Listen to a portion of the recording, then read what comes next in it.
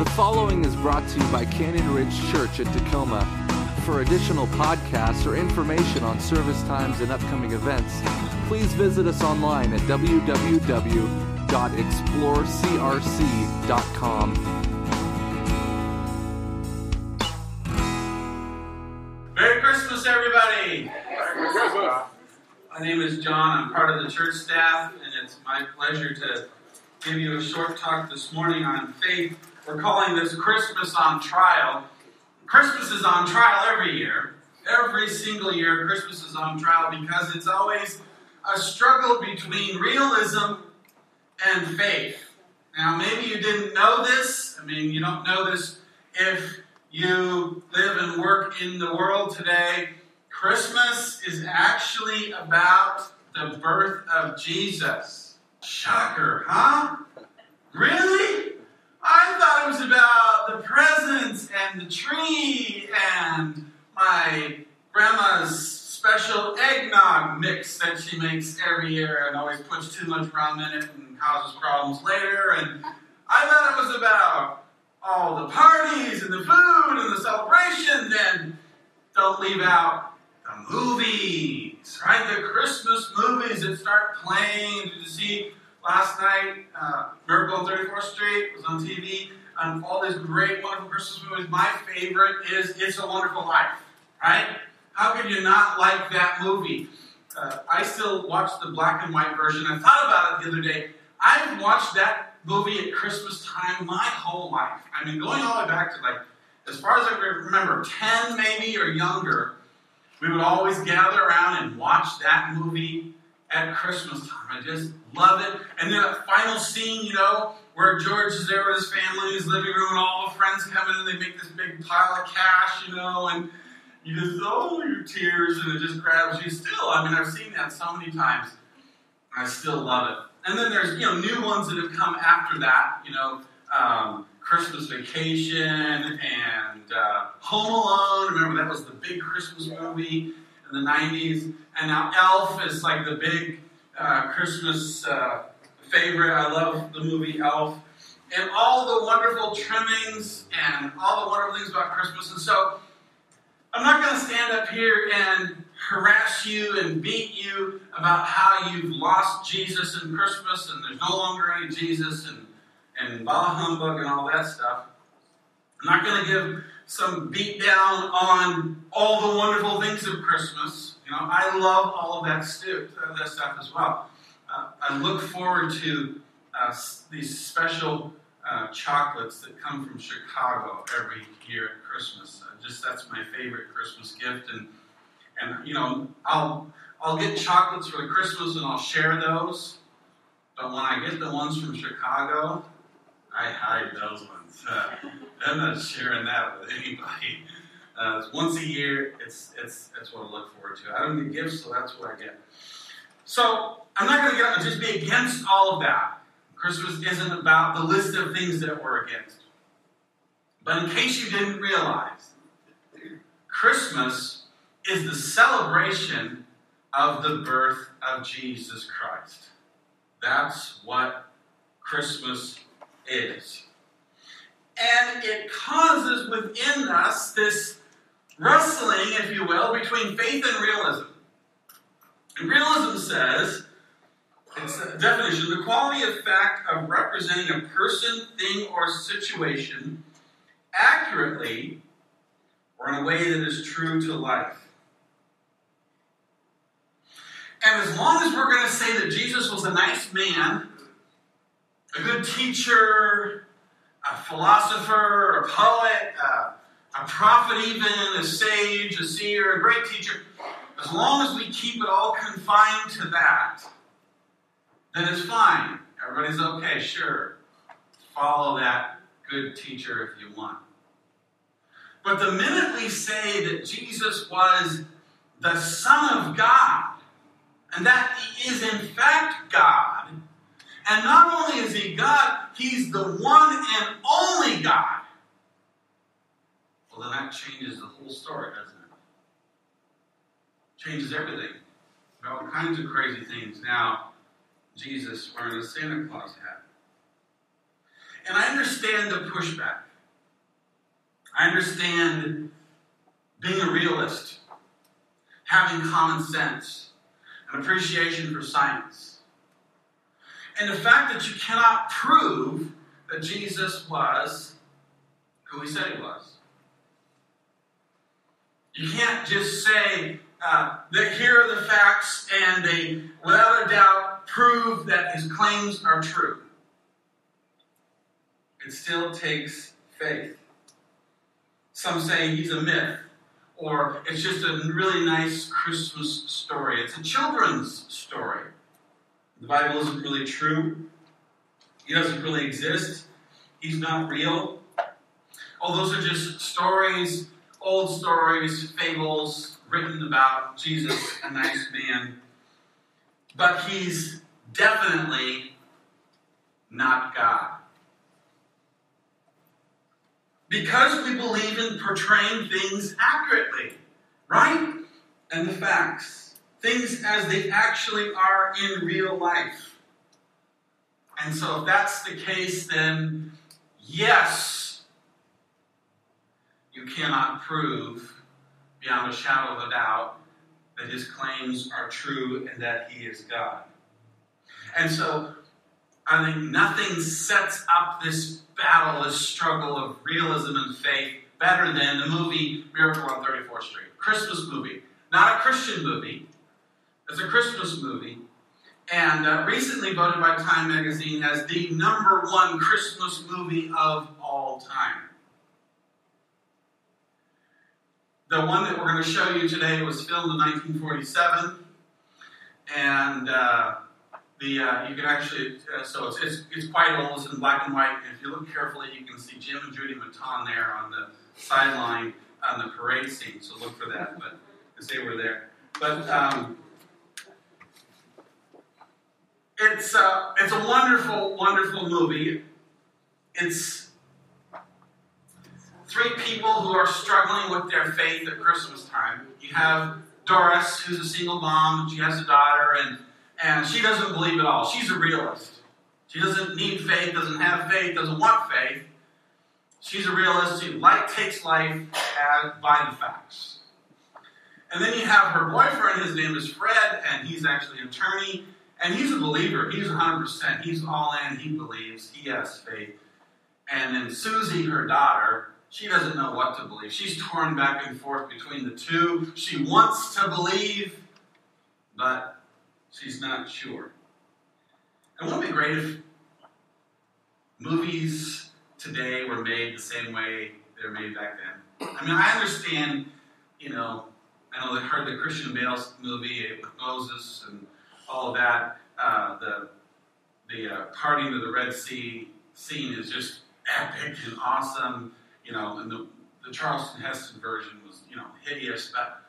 So I understand the need for technology, but as nice as a parent to go to a movie and sit there and not have any fear that there's nothing your kids are going to see that's disturbing or bad, or, it just seems like we've lost that today. You can go to a movie, PG rating, says it's good for your kids, and then, it's not. But anyway, we can't relive history. So we're not going to show you the entire movie. Obviously, we cannot, with the time allowed. So what we've done is we've edited it down to the most important parts that reveal this struggle of faith and realism. So here we go. This is part 1, Miracle on 34th Street. Isn't that a great movie? I love the scene with the Dutch girl. It's my favorite. She's got to be the cutest little girl on the planet, with teeth missing and talking to Santa Claus and just lights up, and it's just that's awesome. The movie is about a struggle between faith and realism, and Christmas is a celebration of the birth of Jesus. And if you are who you say you are, then you're perfectly sane. It's okay. It's right. But if you're not, if you go around saying you're something or someone that you're not, then you're a madman. And And so what did Jesus say about himself? What did he believe himself to be? Who did he say he was? In his mind, who did he think he was? Who did he go around telling people that he was? Because that matters a lot, right, doesn't it? Because if he is not what he said he was, he's a madman. Or something worse. Somebody who is crazy and who has deceived millions and millions of people. John wrote about Jesus. John, the disciple of Jesus, who we know was very close to Jesus. He refers to himself in his gospel as the one whom Jesus loved. They had a close relationship. And he talks about Jesus at the beginning of the Gospel of John. He said, John testified about him when he shouted to the crowds, "This is the one I was talking about when I said, 'Someone is coming after me who is far greater than I am, for he existed long before me.'" He's talking about John the Baptist here, describing John the Baptist's statements about Jesus. From his abundance we have all received one gracious blessing after another. For the law was given through Moses, but God's unfailing love and faithfulness came through Jesus Christ. No one has ever seen God, but the unique one, who is himself God, is near to the Father's heart. He has revealed God to us. Verse 29, the next day John the Baptist saw Jesus coming toward him and said, "Look, the Lamb of God takes away the sin of the world." Christmas is the celebration of the birth of Jesus. And Jesus said of himself that he was the Son of God. He said he was God and the one true and only God. Of all the gods in the universe that are out there, all of them are a myth except me, the one true God. One morning years ago, we were sitting together at the breakfast table. The kids were a lot littler then, and we lived up in Monroe, and this robin flew and hit the window. And the first time it happened, it kind of startled everybody. What was that? What was that? You know, this thud on the window, and it startled us. And then we just went back to breakfast, and then we heard it again, and we realized that a robin was flying full bore right into the window, hitting the window. And so when the kids discovered what was going on, at first they thought it was hilarious, and they're laughing and making jokes, and, "Oh, you stupid robin, you're running into the window, oh, this is so funny." But the robin kept doing it again, and again, and again, and then a little bit of blood was on the window. And then you have that panic look on your child's face. If you're a parent, you know that look of, "Oh no, Dad, you've got to do something. If he keeps doing this, he'll die." And so quick, we get papers and put papers on the windows and go outside and try and distract this bird to keep him from going up against that window because he's going to kill himself if he keeps hitting that window. And then my son said it just popped out. He said, "If I could only become a robin, I would fly out there and I would tell that bird, 'You idiot, that's a window. Stop flying into the window. You're going to kill yourself.'" And isn't that exactly what Jesus has done for us? God wanting to reveal himself to the world, to show the world who he was and what he was like, and get a glimpse of his heart and how he is become a man and walk among us and dwell alongside of us for a season of time. Jesus lived. He was an actual person who lived in an actual place, a place in time, lived his life, died, and then rose again from the dead on his own accord. And he said of himself that he was God. There's so much evidence that Jesus was a real historical figure and that the New Testament has been verified over and over with historical documents outside of the Bible. But you know what?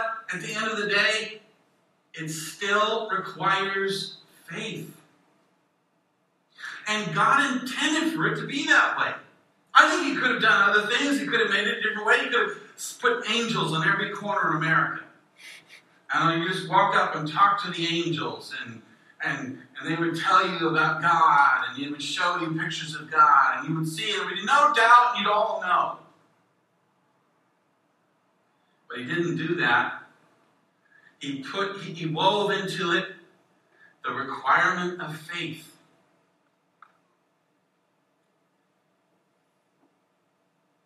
In Hebrews chapter 11, we call it the chapter of faith.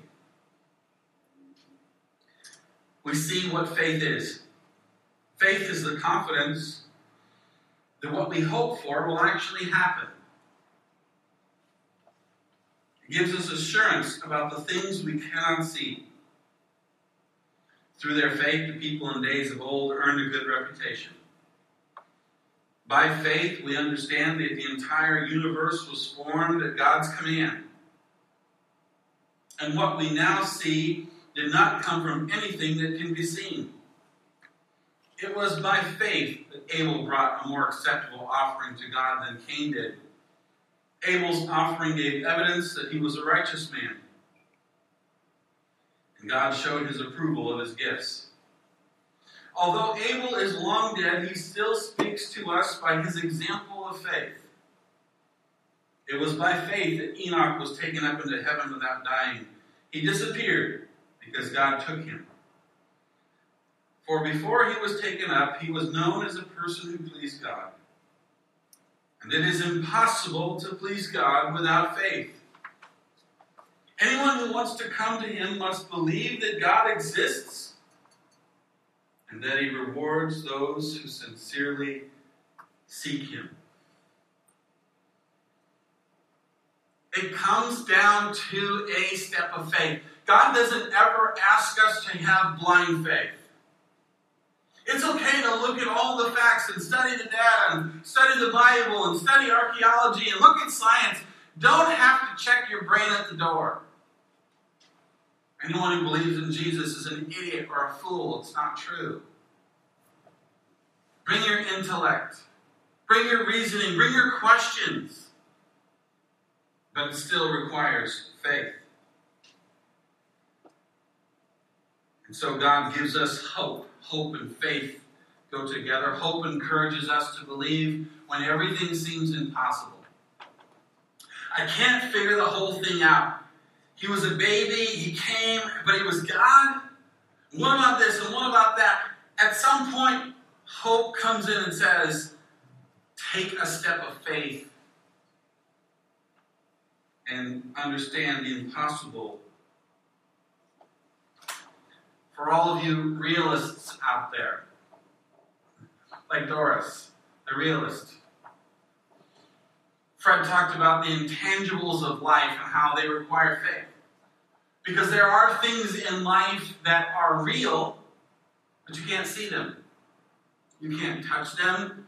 You can't smell them. You don't know they're there except by faith. Things like love.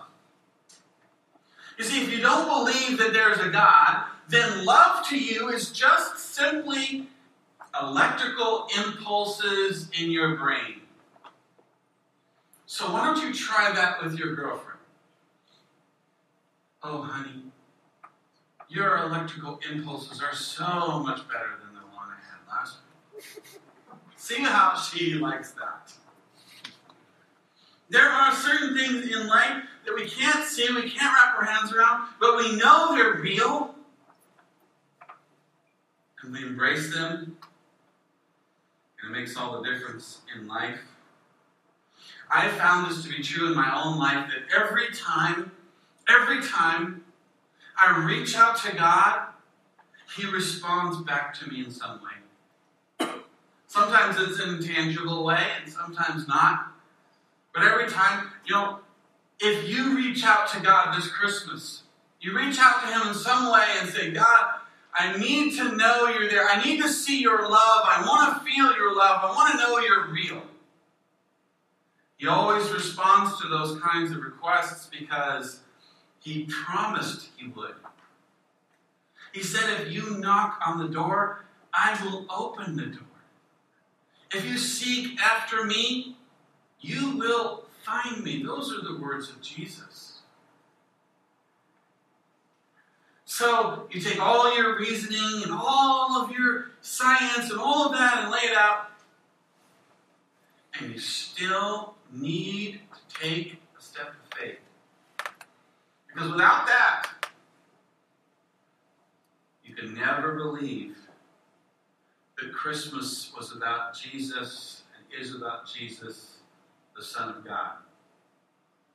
Faith will always escape you. It's a simple step of faith. But I know this is true, that if you take a small step of faith this year, today, this Christmas, I believe you will look back on this Christmas of 2014 for the rest of your life as the one Christmas where you began to believe. And Jesus became real in your heart. I still can't prove it, and there's no bit of proof that I can offer that says that Jesus said he was God and he wasn't a madman. He was perfectly as sane as you and me, or well, maybe mostly you and me. Perfectly sane person. And he was because he was, in fact, and is the Son of God. Could we pray this morning? And I want to give you an opportunity to pray in your own way, in your own words, in your own heart. A prayer reaching out to God to see his love and to have faith. Let's pray together. Father, in the name of Jesus, we come before you today and asking specifically, Lord, for you to reveal your love to us. We need it. We're so desperate for it. For the realists who are here today and struggling with faith and saying, I don't believe, I don't believe, I don't believe, Lord, I pray you would help them take a small step of faith and reach out to you this morning. That you would reveal your love, and I pray, Lord, they would have an encounter with you, the living God. You would change them forever. I pray this in Jesus' name.